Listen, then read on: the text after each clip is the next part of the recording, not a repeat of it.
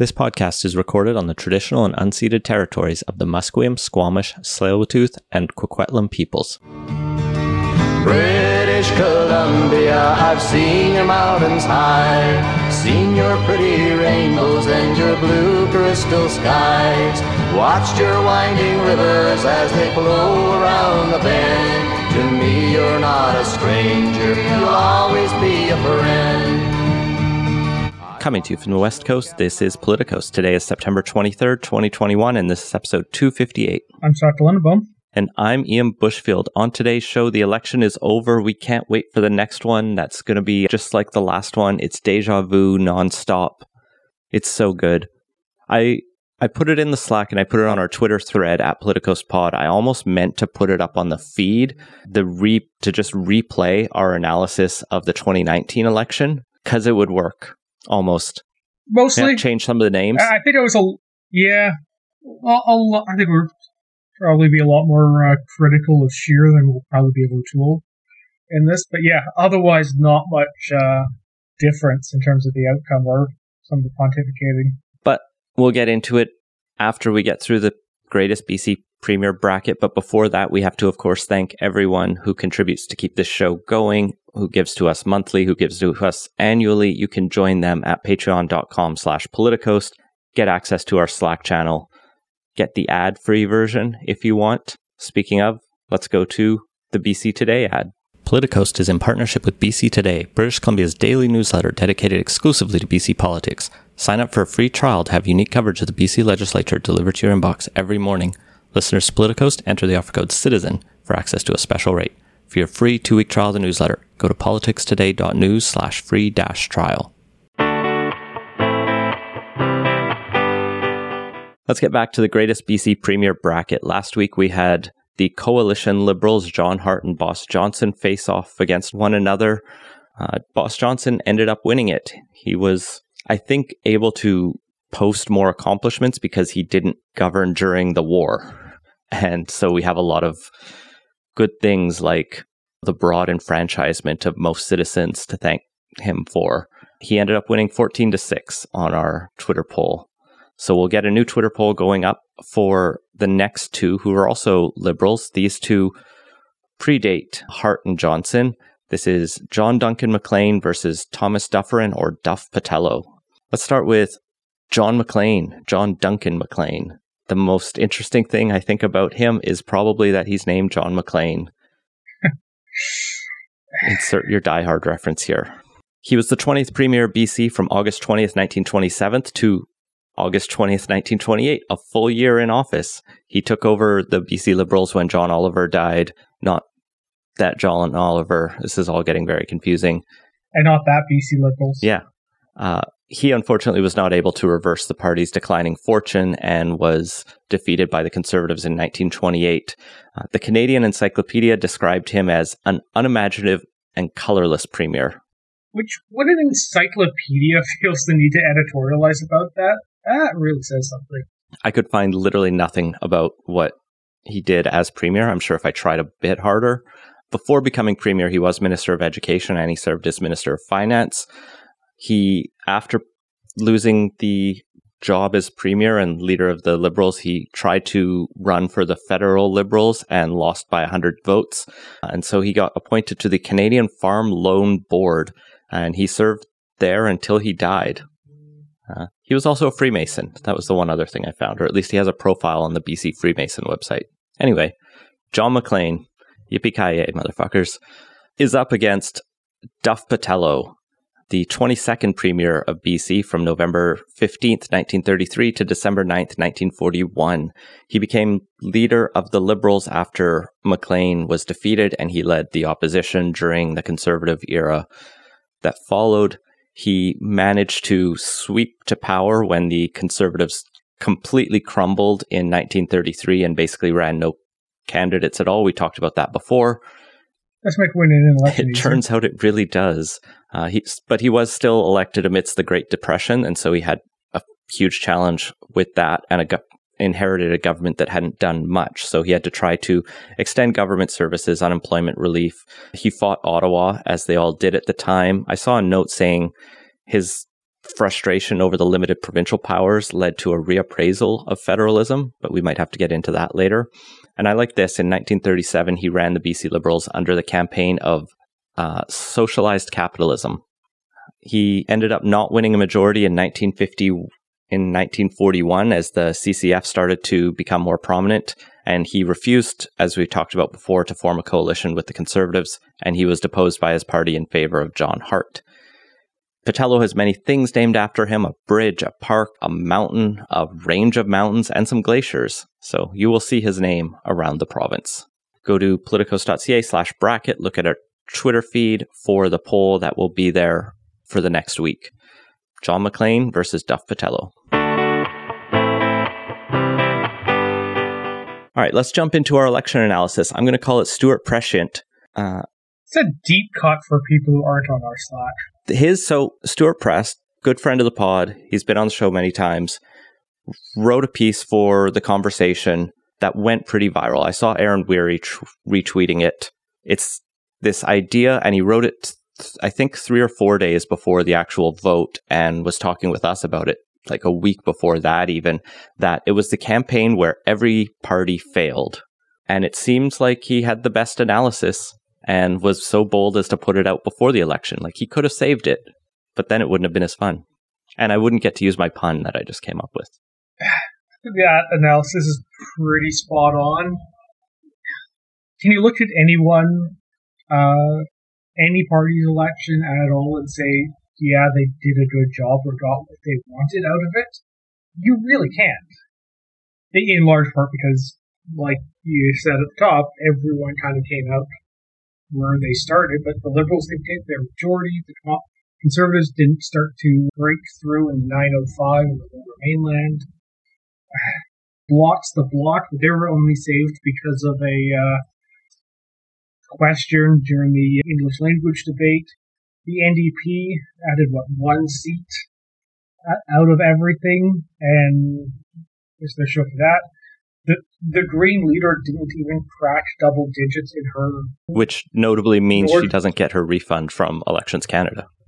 And they could really use the money. Like, they are not flush at the moment. And the People's Party didn't even get a seat, so thankfully. Yeah, they didn't even get a seat. So, like, literally nobody got anything they wanted out of it. I think we'll dig a bit more into it. I don't want to spend too much time on the results themselves because, as you said, A, they're the same as last time, pretty much plus or minus 2 for each party, and B, everyone else has talked about it, and you can find the numbers, and us talking about numbers is not that exciting. But what I did find interesting is rather than just look at, the result, the top line result is the same, I did crunch the numbers, and I saw Eric Grenier, I believe, and a couple others did this as well, is looked at the regionals, and there some trends do come out, like the Greens obviously went down everywhere, but they had their biggest drops in PEI and New Brunswick, really on the Maritimes, and also in BC where they dropped 7 points. It's the Conservatives I found really interesting. They dropped 13.5 points. That was the biggest drop of any party in any province. In Alberta, the Conservatives bled their Alberta votes. Saskatchewan is now the most conservative province in the country, which isn't that surprising. Conservatives also lost votes in Saskatchewan and Manitoba, and they picked them up from Ontario East. So that is a very slight vindication of their strategy. If nothing else, it means their vote is slightly more efficient than it was before. It's exactly 2 seats more efficient. Yes. But they're making some gains in the East, and obviously not enough to substantially change anything, really, but it is a sign that they're able to, that they at least understand they need to recalibrate more to the parts of the country that isn't just going to give them 70% of the vote. Or, 50% if they're on a bad day. Yeah, the Liberals, by contrast, lost a little bit of vote share in Ontario, 2.7%, 1% in Quebec, 1.8% in the Northwest Territories, but that's a pretty small number of votes. And then they picked up a bit everywhere else, most notably New Brunswick at 4%, but they traded their votes and seats around a little bit. The NDP picked up votes everywhere except Quebec, where they lost a point, and Newfoundland, where they lost 6.5 points and an MP, which was unfortunate for them. NDP did pick up 7.4% in Alberta and almost 5% in BC. The Alberta numbers are still like really fascinating, right? The Conservatives dropped 13.5%. The Greens dropped 2% in Alberta. Where do those votes go? They go 1.4% to the Liberals, 7.4% to the NDP, 5.3% to the PPC, and probably another 1 or 2 to the Mavericks. So like the NDP was the winner somehow of the like Conservative Green collapse in Alberta. I do wonder how much of that is coming off the popularity of Rachel Notley in the province. Yeah, if you don't want to vote Conservative, where do you park your vote as a protest vote? Like the NDP seems a fairly safe option in Alberta. They are generally seem to have run a fairly successful government locally there, and particularly if you don't think Trudeau gets or should get rewarded for the election call he made sense that where you park your vote. Probably half the ridings in the province didn't even have a Green candidate for that bit of protest vote. So, yeah, why not the NDP? Indeed. And Jagmeet Singh is the most popular leader still, and I think his popularity is still reasonably high in Alberta, despite his, sometimes he'll admit it, stance on Trans Mountain expansion. Although he won't say what he'll do with the pipeline now that the federal government owns it. Looking at the seats themselves and just some highlights in BC, the Liberals took the most seats despite becoming third in the vote share. They have 15 right now pending the final count in Vancouver Granville. We're at 5 to 8 p.m. on Thursday evening, and they still haven't finished counting votes there. Talib Nur Muhammad is in the lead there over the NDP, who have 13 seats province-wide. They got 29% of the vote. The Conservatives have 13 as well at exactly 1/3 of the vote. And the Greens have 1 at 5% of the vote. The interesting seats I was looking at, Burnaby North Seymour stayed Liberal. Surrey, South Surrey White Rock went Conservative again. That was a rematch with Gordie Hogg, the Liberal. Cloverdale Langley City was really interesting to see Liberal John Aldag beat Conservative Tamara Jansen, who was infamous for the lesbian activity comment in the conversion therapy debates. So I know many people who were excited to see her lose that seat. Richmond was really interesting as both seats, Steveston, Richmond East and Richmond Centre, went to the Liberals, one of them very narrowly. Yeah, that's quite interesting. And probably the thing that's actually generated the most kind of post-election discussion on there was the drop the Conservatives experienced among heavily Chinese ridings, where their vote shares dropped fairly significantly. And in the case of Richmond, cost them 2 seats. Yeah, ironically, there's another Richmond riding in Ontario, Richmond Hill, I think, where they also lost vote share among the Chinese Canadian community, which sparks competing theories. One is the Conservatives didn't take anti-Asian racism seriously enough, and there was a lot of frustration following, for example, the comments of Derek Sloan when he was still a Conservative MP, questioning Theresa Tam's loyalty to Canada. And the other theory is the Chinese government tried to influence WeChat groups and push anti-conservative propaganda. Yeah, and there's probably a little bit of something to both. There was, I think it's the Global Times, I want to say, Chinese Communist Party publication that does English language media, put out a pretty strongly worded article against the Conservative Party, which a lot of people read as foreign interference or attempts to nudge the election in a direction that they wanted. So it's certainly not out of the question that similar attempts were made in Chinese language social media and media generally. But every community is quite heterogeneous, and so assuming an entire community will vote one way or react to messaging one way or another, I think is a mistake too often made. And so I don't want to dwell too much on that because I don't think there's a lot of evidence yet. I'll be interested to see as pollsters dig into these questions, if anything comes out. I think it's going to be interesting to watch the reactions are to those issues raised with that. Because that I think is something we'll likely see a push by definitely the Conservatives, maybe even some of the other opposition parties. Local Port Moody mayor, or local mayor here in next door, Port Coquitlam, Brad West, was calling for an inquiry into foreign interference already. Yeah, well, there's that, but the special committee on, I can't recall what it was called, but basically the China Relations Committee that the opposition pushed through over the Liberals' objections after the 2019 election. I could see a push for that to both continue in the new parliament and to take up this issue. A couple other interesting ridings. My own riding, Coquitlam, Port Coquitlam, did not end up being that interesting. Liberal Ron McKinnon won it quite handily over the Conservative. It was still more interesting than my riding of Vancouver East, where the question on everyone's mind was under or over 50% for the NDP. Did they declare it before the polls even closed?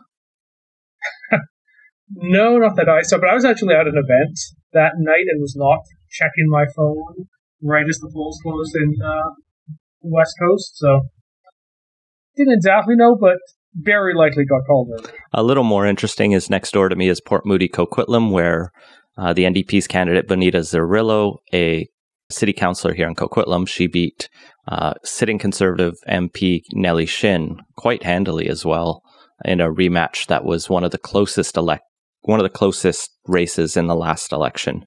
Over in Nanaimo Ladysmith, Green MP Paul Manley notably lost his seat and came in third. Right now, Lisa Mary Barron for the NDP is beating out Tamara Cronus by, I think, 1,000 votes. So I don't think that's likely to switch, but still quite notable that Manley fell quite a ways. Obviously, Elizabeth May won, but she still lost like 10,000 votes over what she had in the last election.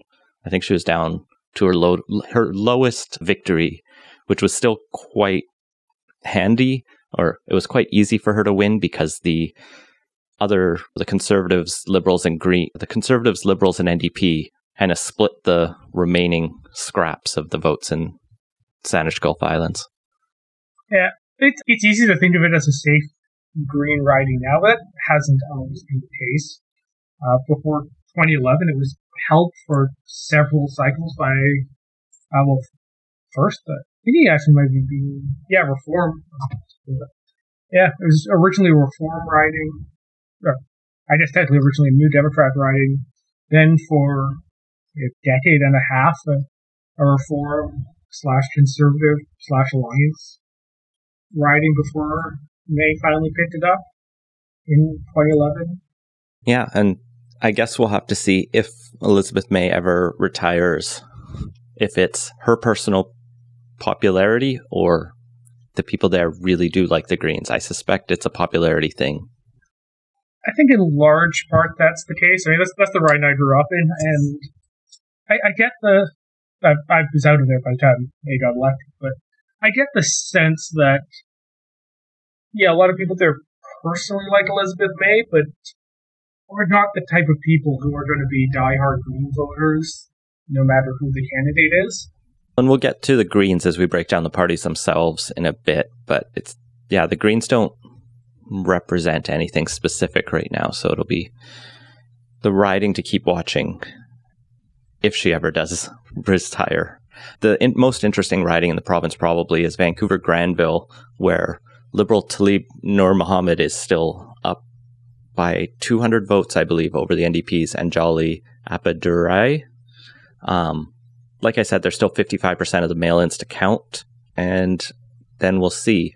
Nur Mohammed's campaign was plagued by some bad headlines about how many times he's flipped houses in the area, and that doesn't seem to have sunk his campaign. At least maybe it gave him some wind in his sails with the people who admire that type of entrepreneurial spirit, to put it one way.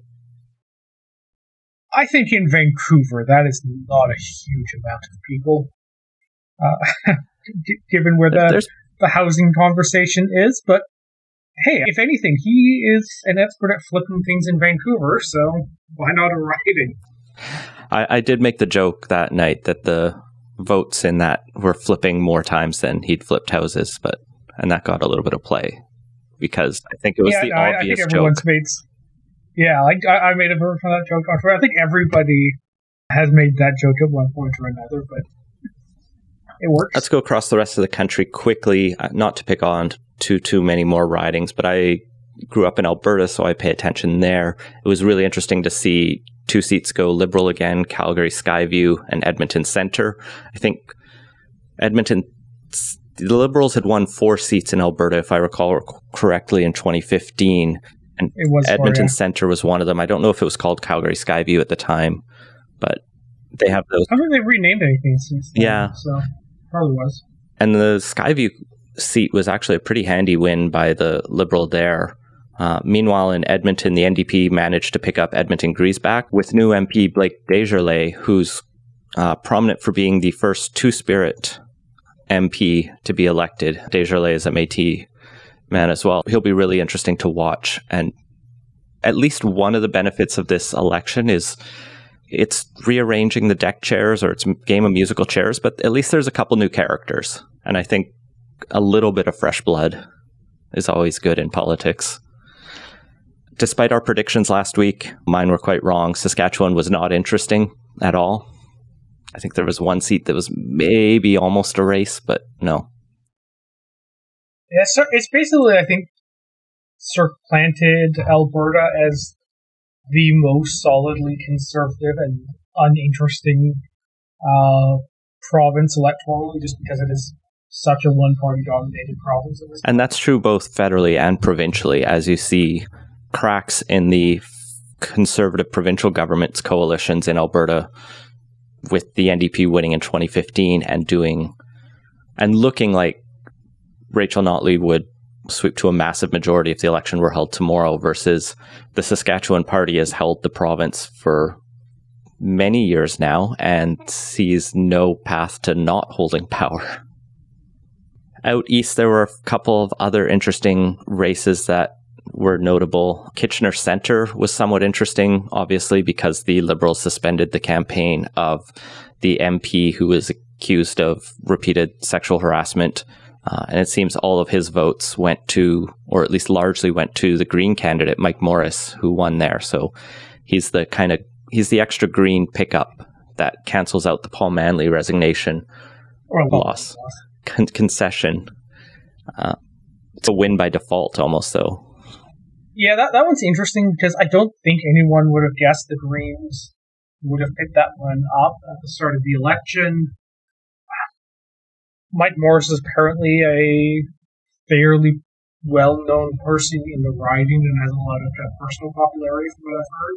So that may go to help explain it once the Liberals were no longer a factor there. So Morris ran in 2019 against Raj Saini, who became the MP there. He actually got, for the Greens, 26% in the 2019 election, beating out the Conservatives. Pretty respectable. Yeah, it was one of their second place. So I think that's what gave him the ability to build off of. So he did grow his vote from 14,000 to 17,800. So I take it back. He didn't necessarily steal all of the Liberals' votes as so much as built on his own brand, and probably did win that on his own worth, as well as the Liberals, of course, not being there. The Liberals still got 16%. And that part of Ontario, that part of Ontario that kind of stretches between Kitchener and Guelph is probably the most fertile ground for the Greens in Ontario. And I don't know, maybe it would have been a good spot to try and run if you were, say, a leader interested in getting into Parliament. Of course, I'm not sure who they ran. Of course, now they can't run her there because I can't imagine Mike Morris is going to give up the seat he fought 2 elections to take. Yeah, particularly because if it does go to a by-election, the Liberals are going to nominate someone there that isn't going to be forced to resign after the close of nominations, and you can't necessarily count on the same lucky breaks going the Greens' way there. We're in Ontario. I want to mention that the Spadina Fort York candidate as well, Kevin Vuong, who was listed as a Liberal, and when you look at those vote totals, it says 159 Liberals. This counts Vuong against that, but he was actually, his campaign was suspended, but he still won following another round of sexual assault allegations, which he has contested, and he has now said he will take his seat. So we do actually have one independent, which actually just brings this election result even closer to the 2019 election results. Only I think Jody Wilson-Raybould's win as an independent is more, it's a little different. Yeah, a little different, a little more like celebratory than the asterisked independent here. While we're on the Liberals, they did lose 2 cabinet ministers, Bernadette Jordan, who was the Minister of Fisheries, and Mariam Monseft, who was most recently the Minister of Rural Economic Development. I can't say I'm sad to see Monseft go. The conduct during the proportional representation or electoral reform discussions back when she was Minister for Democratic Reform was one of the low points in that parliament, and particularly the stunt of holding up the, I can't remember the exact name of the formula, this fairly simple, if past high school math formula about how the seats would be proportioned, and basically go, nobody could possibly understand this. Aren't all Canadians too stupid to go for electoral reforms? We're not going to do it. Thing. And yeah, glad to see some eventual electoral consequences for that, even if it's somewhat more delayed. Yeah, and there's a lot of questions around whether Jordan lost her role because she was a minister on the East Coast for the decisions made around the fisheries programs, trying to negotiate between the Mi'kmaq people and the local settler fishers who didn't like the recognition of the Aboriginal rights and title to give them, what was it, a sustainable livelihood fisheries? Something. Basically, yeah. a different fishing season, I think. Yeah, they could fish all year, but it was a moderate livelihood fishery. So they couldn't get too rich off it, which is a weird phrasing that the courts put in there, but it didn't, recognize they had the right to fish there. And there'd been a lot of protests over the years, last few years. They are quite heated at times, and I think there was a wide view that the federal government didn't handle it as well as necessarily could have been at times. So it makes it a little bit harder, though, for Trudeau to come out with a new gender balance cabinet if he is down to prominent women, and I'm not sure how many of the new Liberals, what their gender diversity is. So a little bit of tricky work to figure out there. Trudeau never seems to be in a rush to govern, so he's got some time. Yeah, how long was it that he waited after 2019 to recall Parliament? I think it was like a fall election. It was until February or something, or March, or even later. It was something like that. They turned out to have very little time to actually do anything before the pandemic hit. Because, they really dragged their feet on getting things going again after that. Have we had a budget yet? I think we did one, yeah. We did this year. There wasn't one in 2019. We finally got one, and it was weird because it was basically a pre-writ budget. Then they waited so long that everybody basically just internalized whatever the budget was and didn't really care anymore because it wasn't new. I was going to say 4 more years of this, but probably not. We'll come. No, the fun thing is because it's a minority government, we're probably going to be back here 18 months from that. Let's come back to that towards the end of our discussion on the election, but let's get into how everyone did fail and why Stewart was right. And I want to start with Elections Canada, someone Stewart didn't mention in his piece, but something that came up quite a bit on election day, even a little bit before, and I've seen a lot of criticism for. And the overall takeaway is our turnout was down to 60%. That's down from 66% in 2019. It's a little bit better than we did in 2008. I don't blame that all on Elections Canada. Obviously, I think the parties can all share in our disillusionment and why people didn't feel like voting. But Elections Canada didn't make it particularly easy for everyone to vote this go round. Yeah, there's some long lines, and couple fewer polling places than usual in some places. In Elections Canada's defense, though, they took a look at the pandemic situation, made some adjustments, and went to the government and said, hey, we're concerned about a pandemic election. We want a bunch of changes to our enabling legislation to enable us to better handle a pandemic election that the Trudeau government just didn't take them up on and was considering doing that later, but definitely didn't get around to it before they called the election. So I think... Yeah, Elections Canada probably could have handled things in their pre-existing framework better, but they were cognizant of the problems and tried to get them addressed with the government. Yeah, I think there was an Election Amendment Act on the order paper that died with the election call. So I definitely put the buck with Trudeau and his failure here. Like, his government was told what they needed to do, was given recommendations, and didn't do it. It's frustrating. Maybe Elections Canada could have done more. Our governments, especially federally, do need to fund our election systems better. Everyone griped about the $600 million cost, and I kind of get that, especially when it looks so much the same, but democracy does cost money, and so I don't really want to spend time complaining about the dollar figure when we should probably be spending more and spending it better and passing better bills to empower them to do things. And then also, of course, not calling elections cynically, but every party will do that at some point or another, as we've seen here in BC. Although now that we're looking at the curve of this fall, this feels like as bad or worse of a time to have called an election than last fall. Was it though? Like, everyone's vaccinated. Like, or maybe not everyone's vaccinated. Not enough people are vaccinated, but most people are vaccinated at this point.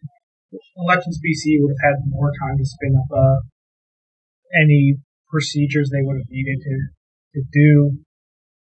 Based on everything, we need to have it now before we have another year of the pandemic. Just doesn't really fly too much once you... If they'd have known they could have held it this summer, that might have been the perfect time. Or even 2 or 3 months before they did it. That might have been slightly better. But let's not relitigate the 2020 BC election again. Let's talk about the parties and how they did federally. Do we want to talk much about the People's Party? I don't, but also they did get 5% of the vote. Yeah, this is a fairly significant climb up from the 1.6 they got in 2019, which is, I think, a little surprising because they didn't really seem to have had much of a presence between elections. Bernier was doing whatever Bernier was doing, but it didn't seem like he was actually generating much news or attention. He was fundraising, though. They were posting not like as much fundraising as the major parties, but they were posting 6-digit fundraising numbers for the year over year. I think they even raised $1 million for last year. They clearly lined up candidates. They had 310, I think, in the end. Around there, they didn't have a full slate, but they had a significantly larger slate than the Green Party. Yeah, and so they set up the infrastructure, right? They were setting up infrastructure and, I don't know, shitposting on Gab or whatever the far right stuff is. Yeah, although more candidates than Green Party is a bit of a low bar this election. No, only the People's Party beat the Greens. The Greens still did have 250 candidates. That's more than like the Communists or the Freedom Party and some of those other fringe groups that we were looking at earlier before started recording. But I guess the question right now is how much of the People's Party vote, which, let's remember, the polls put them between 5 and 10 or 11%. Like, they failed to live up to what their polling was. How much of it is like a pure, like, anti-vaccine, anti-lockdown protest vote? I think a fair bit of it was. This seems to have been basically a perfect storm for what would get a bunch of motivated people to want to back the People's Party. Because they tried the anti-immigrant thing in 2019. It just went nowhere. And this one didn't get them any more seats. It did seem to at least have more of a connection that actually generated more interest in it, and I think we'll never quite know how many people who voted this time were, say, conservatives that weren't happy with O'Toole going to the center, or for anti-lockdown people, or just the alt-right already before this started. It's going to be hard to say, but my sense is, in some ways, a lot of these people are like the Trump voters in 2016, low-propensity voters that got activated at one particular time by one particular issue set and are not the type of regular people who will turn out year after year, every election going forward. Yeah, the first thing I want to note is, like, David Coletto and Abacus Data have some good data on, like, where are the 2019 voters going and where do they end up? And from that data, it looks like the People's Party are not, like, a purely conservative splinter group, right? They are made up of people disaffected with all of the stripes, not in equal proportions. I think there's a greater proportion from the Conservative Party, but there's also a significant proportion from the Greens, kind of an anti-establishment sentiment, and some of the woo and anti-vax stuff that you might expect. Yeah, I think it's actually worth kind of like party. Pausing for a moment and reflecting on that.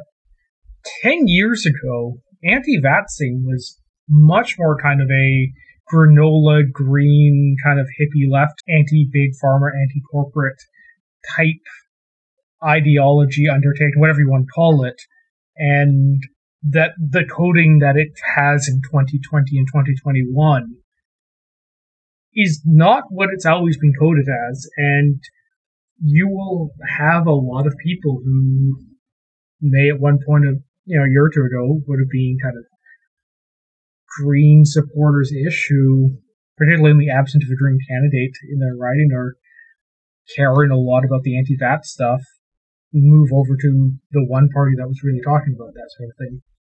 Just as long as the federal Greens don't take from this that they could have grown their vote by 5%. I mean, they might. If they went full anti-vaxxer. But, it wouldn't necessarily be a wrong lesson, but it would be a morally wrong lesson.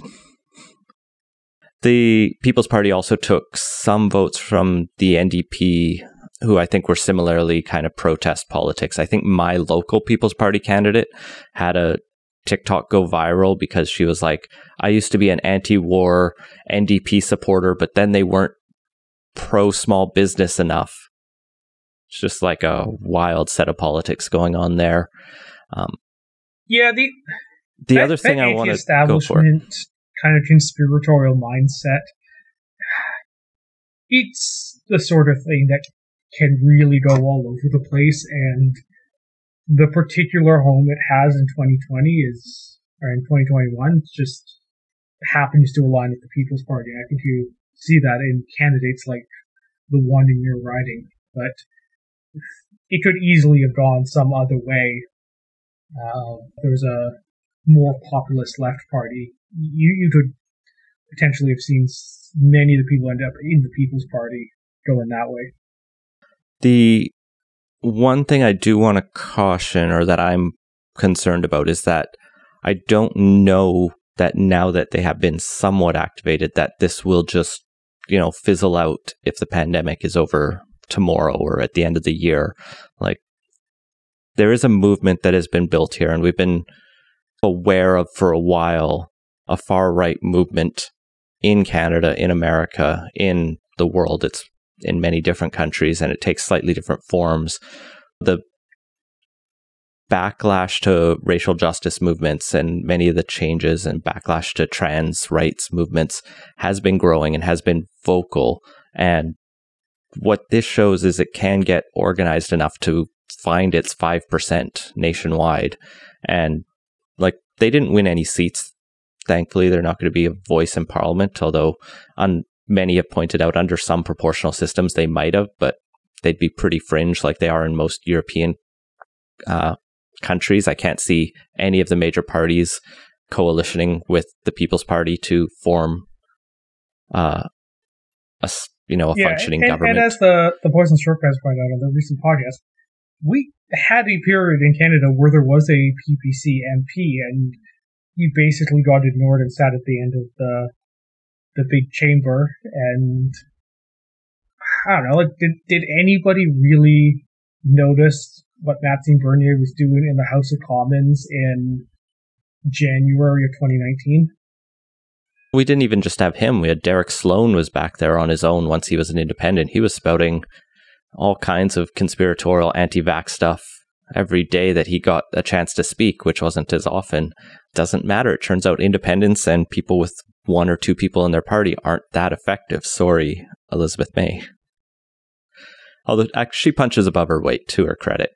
But my point is, I don't think they're necessarily just going to fizzle out with this. They may have been a single issue party for this moment, but QAnon and all these other conspiracies aren't going away. They never go away. They just morph and churn with the moment. And given the violence associated with them, like they were connected to many of the more violent protests around Trudeau.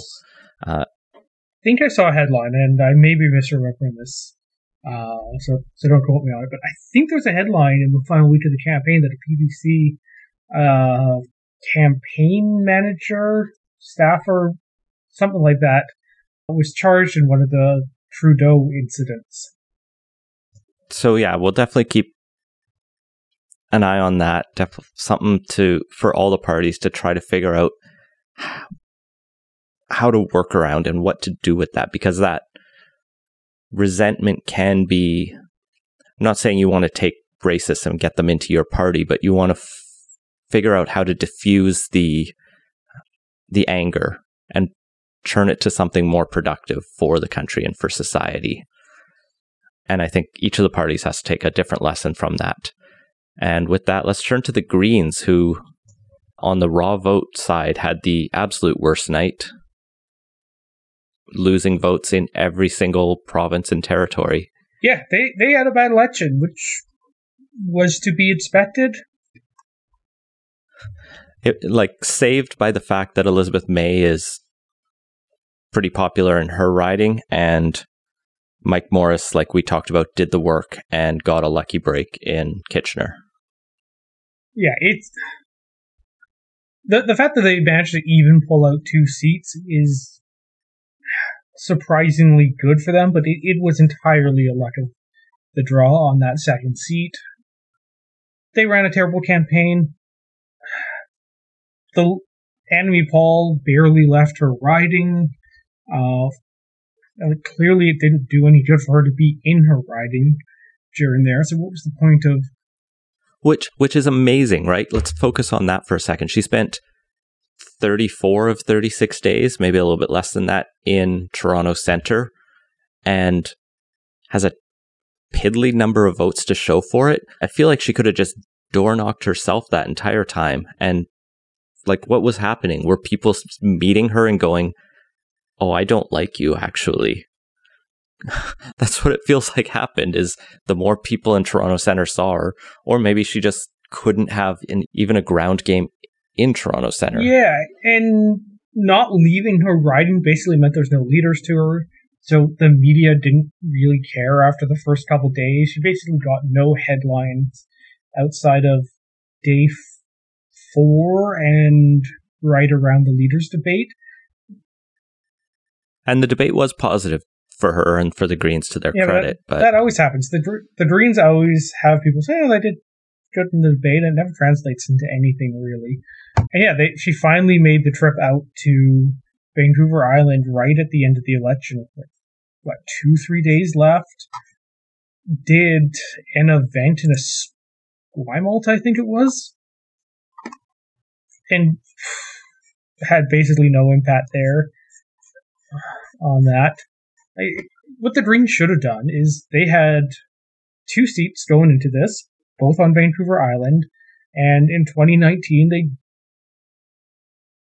had a couple other ridings where they either placed second or a close third on the island, and yeah, she should have decided to run in one of the adjacent ridings there, and it should have been a Southern Vancouver Island campaign with Paul going outside every now and then to do something approximating a general leaders tour. Or Elizabeth May could have stepped down. Well, let's not get crazy as well here. as National Council didn't have to be in open war with her for months. And she wasn't blameless in that, but it's pretty clear how much work was done to undermine her and how much it demoralized her. Like, she was openly admitting throughout the campaign, like, this has not been great. I've considered resigning many times and probably will. Which, yeah, fair enough. Like, I'm actually surprised she is still leader of the Green Party. I don't know what her end goal is here. They didn't like you internally. They treated you like shit. I've heard maybe the national exec has changed over a little bit in, like, just before the election, but go be a diplomat again. What you were saying there, it's still not a great campaign message to be putting out there when you get the few media availabilities that actually your campaign's generating. I don't pretend to have a great insight into the minds of Green voters, but just generally voters like candidates and campaigns that seem to be doing well and winning. And that was never the impression you got from the Greens at any point during this. Yeah, in terms of going forward, I don't know, I'd be surprised if she was leader this time next year. Yeah, I'm like I said, I really don't even know why she stayed on after election night. Even just for her own, like, sanity. The party seems like it's broke as well, so they can't want an election soon. It's a really bad place for the Greens right now. It was the foreseeable disaster. At least this was the failure we saw coming. It happened. It was not great to watch. We're here. Let's move on to the NDP. They had all the hope. They are the party that can claim to be the only one that grew their vote share. And one of the few that grew they all kind of didn't. They all grew or shrunk their caucus minorly. The NDP grew in, like I said, almost every region, almost every province except Quebec. But they still underperformed polls, just under 18% of the vote, versus many of the polls were sitting around 20%. And it seems like they were just like on the edge of so many seats. I think at one point early in the counting, just before it was closed, it was like the NDP might take 29 or 30 and even be ahead of the bloc or tied with the bloc. And then every race went against them. Yeah, they had a lot of losses by 500 votes or less, I think, or at least last time I was looking closely at the write-in by write-in results. Yeah, they drew their vote, but it was such a small amount too, less than 2 percentage points. I think this really shows just the limit of likability alone as a political strategy. That really did seem to be all the NDP was offering was Jagmeet Singh's likability. They didn't really seem to have a huge amount more than that. Their general campaign and messaging was a little vague beyond that. I think they were hamstrung on one part. A lot of people criticized them for not putting out the costings until 2 days before the election or whatever it was. And I think why they did that was simply like that's when the Parliamentary Budget Office got back to them and it screwed them. But again, that's on their own side. They you knew what numbers you submitted to them.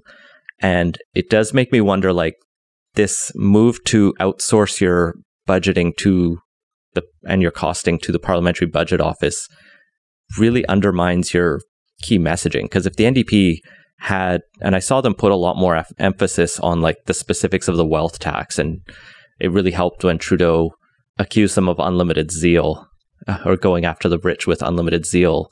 But they didn't have time to really build those narratives. And they talked about taxing the rich to build programs. But like you said, the initial commitments platform they put out just before the writs were dropped out there first, before anyone else. And if anything, they should have had the most time to build a message around that.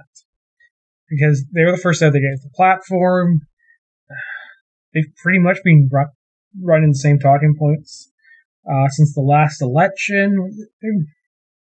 there wasn't really anything that changed for them during the campaign. And if anything, I think that's well, the NDP campaign on day 1 felt very similar to the NDP campaign on day 35 of this. Yeah, the best you can say about it is just that. It didn't tank, it didn't fail, but it just didn't They treaded succeed. water for... It had some minor... 36 days of treading water. And like, I think that it does mask a little bit that they're in a better position than they were right after 2019. Like we said, they're second places, they're runner-ups in so many ridings, but that doesn't do anything right now. If they can just build off of this, I think 1 or 2 more points on the popular vote could translate to quite a few seats for them, as most of the projections were suggesting, but they just need to crest that. It was pointed out the NDP have only broken 20% in the popular vote twice in history, in 1988 and 2011. Maybe this is a 3-4 election strategy for Singh, like it was for Jack Layton, and that's what you got to do. Perhaps, yeah, I think of all the party leaders, his job is probably the most secure because, for reasons I don't entirely understand, the party base seems content with their high teens percentages and 20-something seats.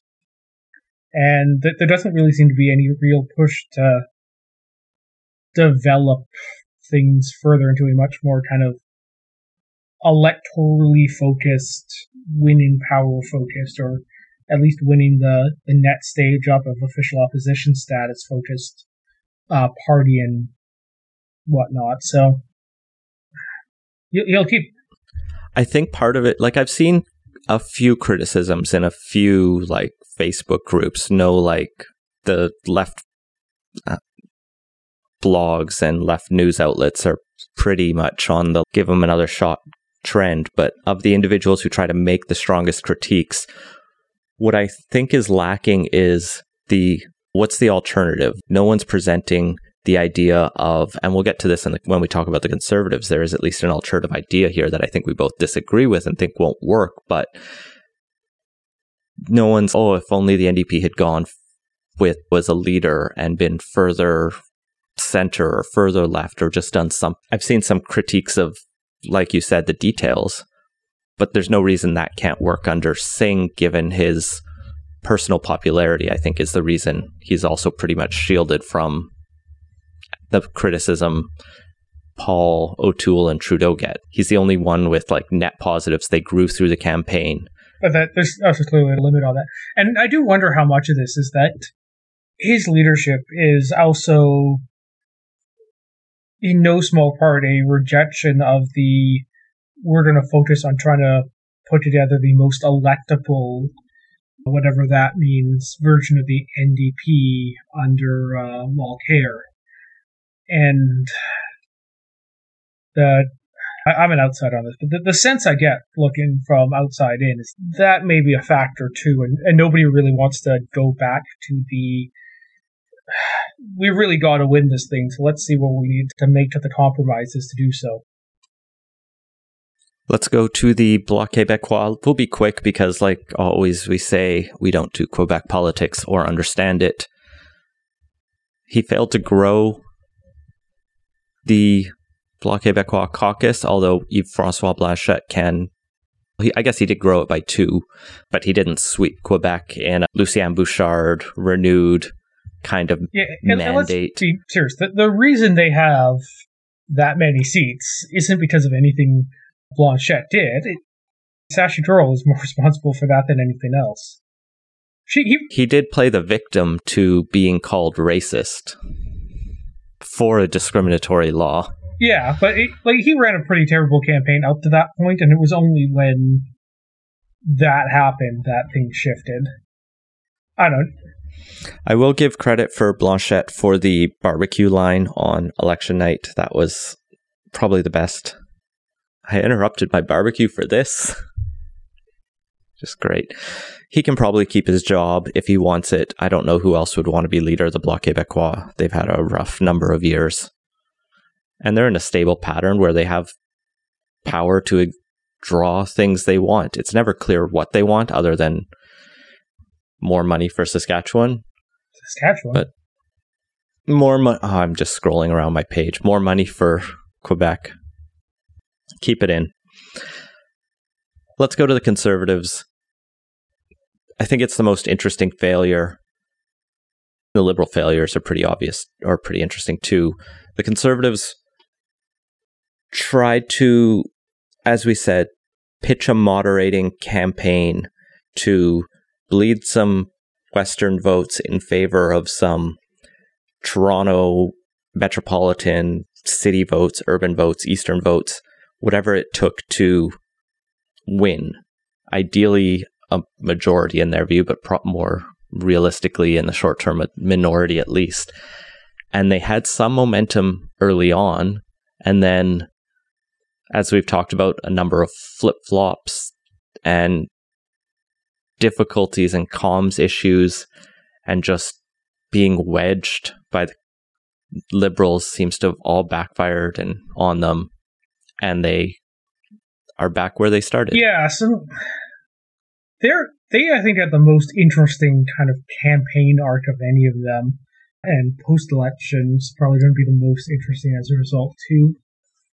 For those reasons, I think the biggest problem they had was time. Really, I think the general strategy was good. It wasn't always executed perfectly at the tactical level, but the real issue with that is that it started on August 15th of 2021 and not, would it be like August 20? When did he get, it was August of last year when he got elected as leader, I think. Anyway, it didn't, the problem is it started in 2021, right as the Rick dropped, rather than in 2020, or at least the couple hints we saw of the strategy in 2020 were not consistently followed through and built on during that time. And the sense I got was that people may have liked the direction O'Toole went. They weren't necessarily convinced that was the Conservative Party overall. And the work needed to be done to both do more to bring the caucus on side with that, and also just establish the new brand and build that identity and recognition within the Canadian public. And you can't do that over 36 days, particularly when you're taking fire for the last 3 weeks from the Liberals during that. Like, the Conservatives were obviously hampered as much as the NDP and everyone else who wasn't Justin Trudeau by the fact we were in a crisis pandemic, and it's hard to just get attention when you also don't want to be, unless you're going to go full Maxime Bernier and just be like, I don't care about social solidarity, I'm just in it for myself. O'Toole did care about trying to support recovery efforts as much as everyone in Ottawa was trying to. He did, I think, try to make the case, and I think we did see and we've talked about his positions that came out early around worker stuff and that switch to blue-collar conservatism, as well as the climate plan was like February or March. It was early this year. That stuff was put out there. Maybe there needed to be more done internally to try to convince Conservatives that this is what was necessary. But you're also seeing now, and because it didn't work in the end, it didn't give him a government because power clears all sins. It's now the question of the anger is coming out. There are people who feel betrayed, Conservatives who feel betrayed, because he ran on a true blue platform, which he said, I'm going to be the right-wing defender of Canadian values, conservative values, our Canadian values, anti-carbon tax, all of that stuff in his leadership race. And now it just looks like he lied, and he did it for power, which goes to one of the challenges I think Canadians had with the Conservative Party as presented was a question of trust, and whether your average voter would trust that there wasn't, I don't even know if hidden agenda. I don't think we were quite in that level of, they're going to try and ban abortion or anything as much as the Conservatives said, but I don't think Liberals tried to make it a thing, but I don't think anyone really bought into particularly the abortion wedge as much as the Liberals wanted it to be. But yeah, there was definitely that trust question, and I think something that Conservatives need to wrestle with is the fundamental structure that in order to win the leadership race, you have to position yourself in a way that's not particularly electable to the general public, is very much a challenge and not one that can easily be rectified. And I definitely think there were ways O'Toole did not handle that particularly gracefully, and that has created some ill feelings, but there doesn't seem to be a there doesn't seem to be a way for a Conservative leader to run in a leadership race, win that, while maintaining a position that's broadly generally appealable to the rest of the country. And you saw what happened with Scheer, and the results were different, but the general situation, I think, was much less favorable to O'Toole at the start of the campaign, or in the lead up to the campaign, than it was for Scheer when the 2019 election started. And if anything, I think O'Toole's early strength in the first 2 weeks may end up biting him, because before the election was called, the general consensus was Liberals will get a majority, or they're in line for a majority. And if they'd called the election, started off aimed pretty squarely at the majority territory, and then over the next 5 weeks, O'Toole had fought them down to the place where we are now, I think he'd probably be getting a better reception than where he is now after he had a really strong couple of weeks. There was talk of Prime Minister O'Toole at the end of the second week, and 3 weeks after that, we're back to where we were in 2019, and if anything, the kind of hopes got stirred up in the Conservatives that then got dashed, and that I think actually makes it feel worse for them and more likely to backlash against it. He taught them to believe only to crush their spirits. I like it. The one thing I want to circle back to just super briefly on how do you bring about a better leader, it just struck me of bring back the delegated conventions. Maybe there's something in there. We'll dig into that more if we ever come to a leadership race, but that's the question we're at now. O'Toole is intentioned he wants to stay on. He really played it up on election night that he said, and I don't know where this came from, but he said that Trudeau is only going to govern for 18 months, and that was his apparently promise. It was said during the TVA debate. It's likely. It's 18 months to 2 years, a usual half-life of a minority government. So he does have that advantage to be like, I need to hold on. This needs to be a two-election strategy kind of thing. Do you think he can hold on? The Conservatives would make a mistake to dump him. We talked about earlier. They need time to build on that. There is room to, I think, make the move to the center strategy work, but like I said, it can't be done in 36 days, and they need to build on it. I think they have put in a decent foundation during this campaign, and if they can keep O'Toole around, build on that, not go through the disruption of a leadership race, and then having to get a new leader to find his footing, introduce himself to Canadians, and get ready to... Or herself, if it's Leslyn Lewis. That is true. I'd like to see... That would be a bad choice, Jesus. No offense. Well, yeah, I wouldn't mind seeing Lisa Raitt come back into politics, but that's not going to happen, unfortunately. Yeah, so it would be a mistake to get rid of O'Toole. There were mistakes made in the campaign for sure. They were all fixable, and they can learn from 2021 and fix those mistakes, get a better answers to the very obvious, everybody knows they're coming.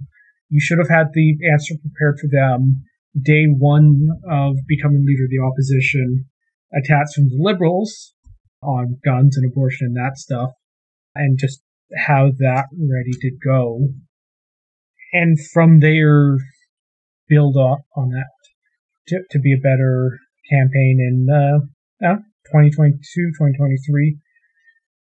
Whether or not that happened, though, I don't know. It's hard to say. It's going to be a fight for sure. There's already some rumblings that are becoming public on that. For the most part, from what I can see, it's at least the general reticent of media.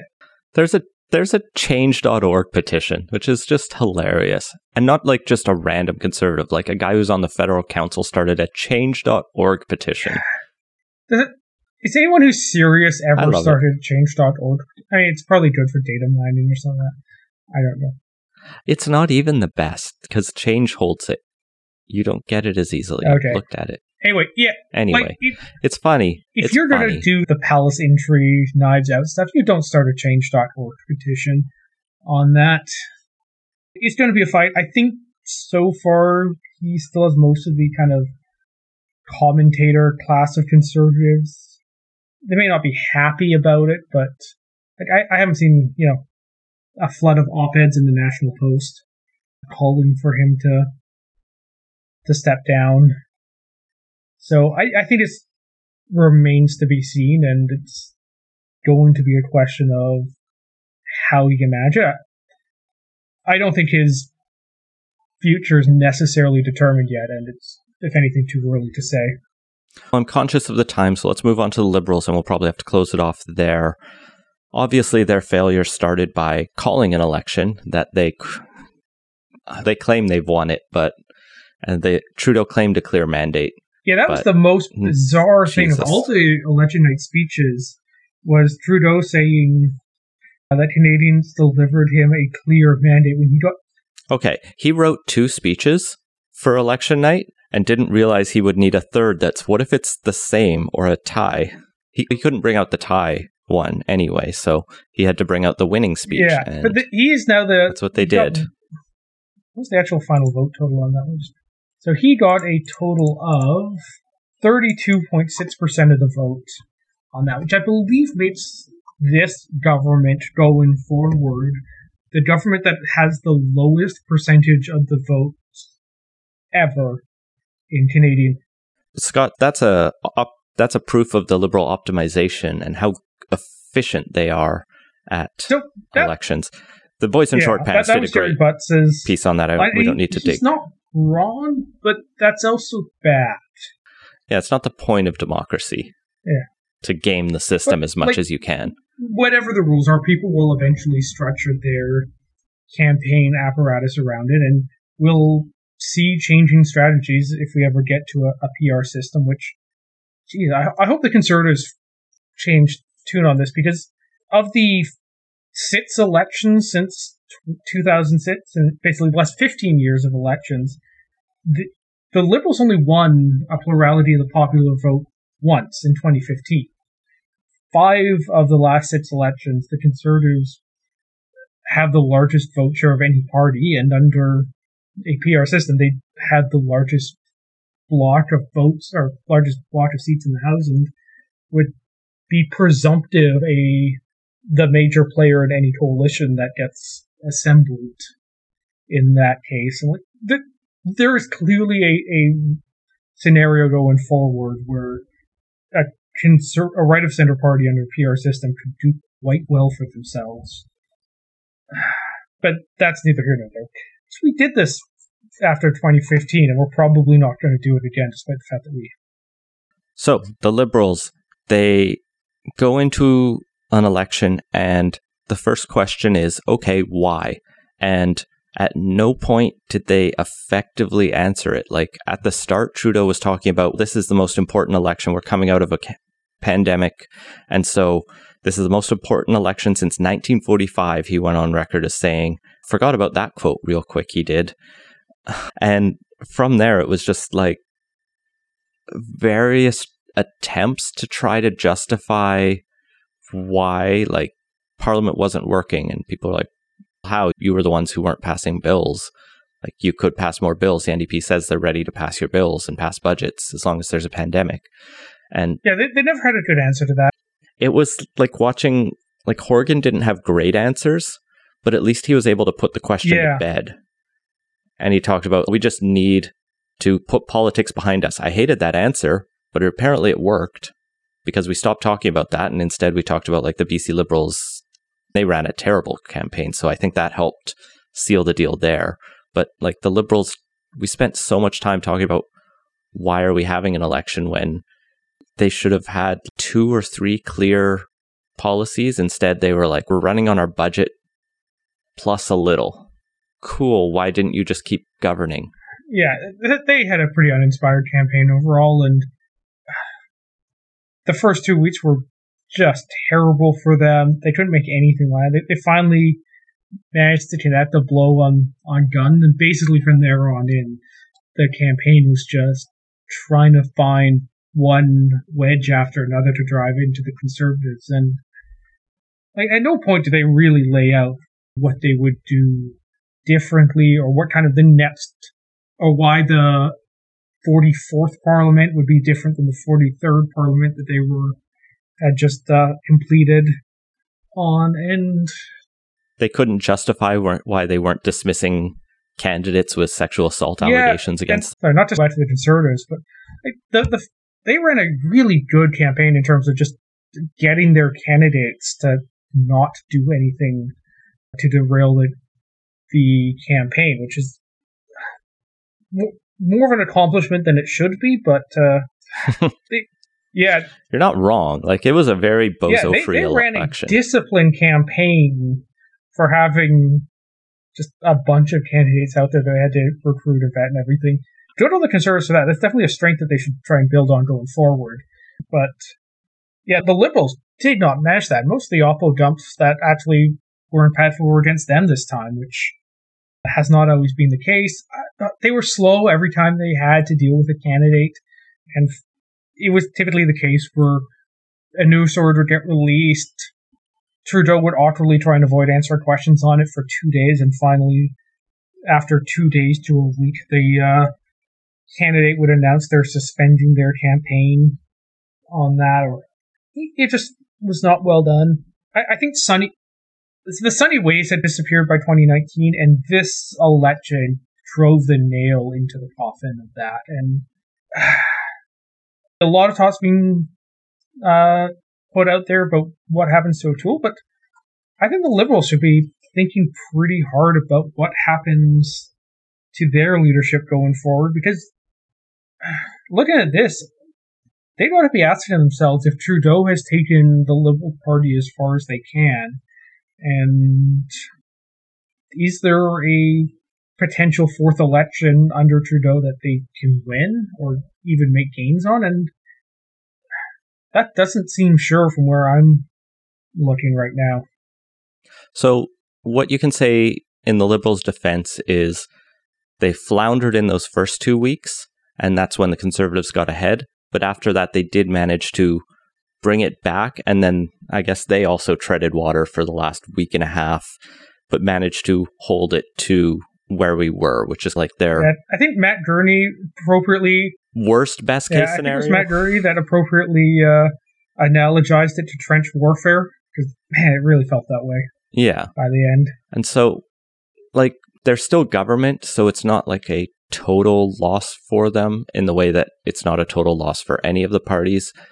Trudeau can claim like a seat here and some changes in vote shares that are good for him. Like the Liberals have really shored up Toronto and Vancouver and urban areas as their terrain. Like the fact neither the Conservatives nor the NDP can make gains in Toronto is quite something, right? The party has a base that's strong.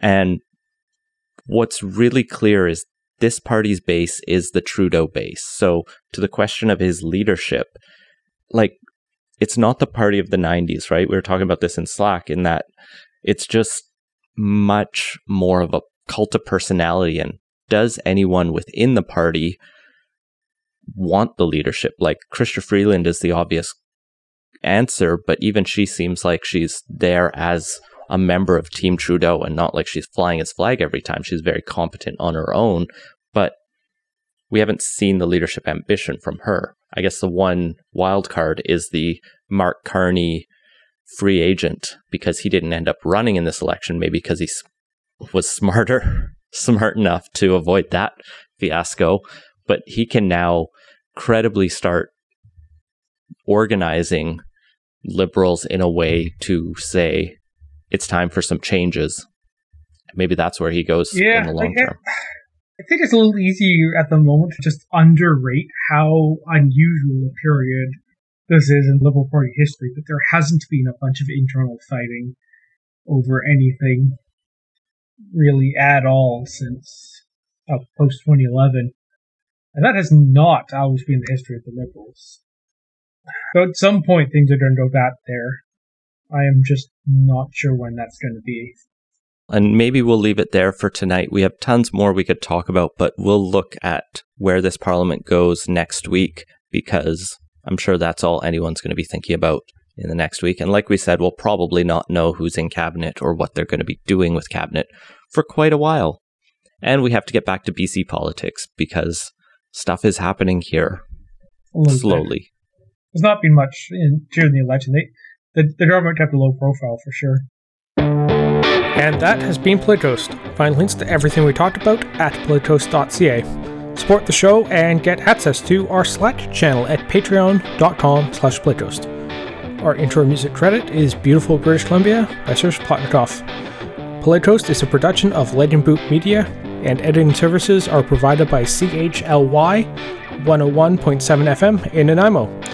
Wash your hands and stay home. Thanks for listening.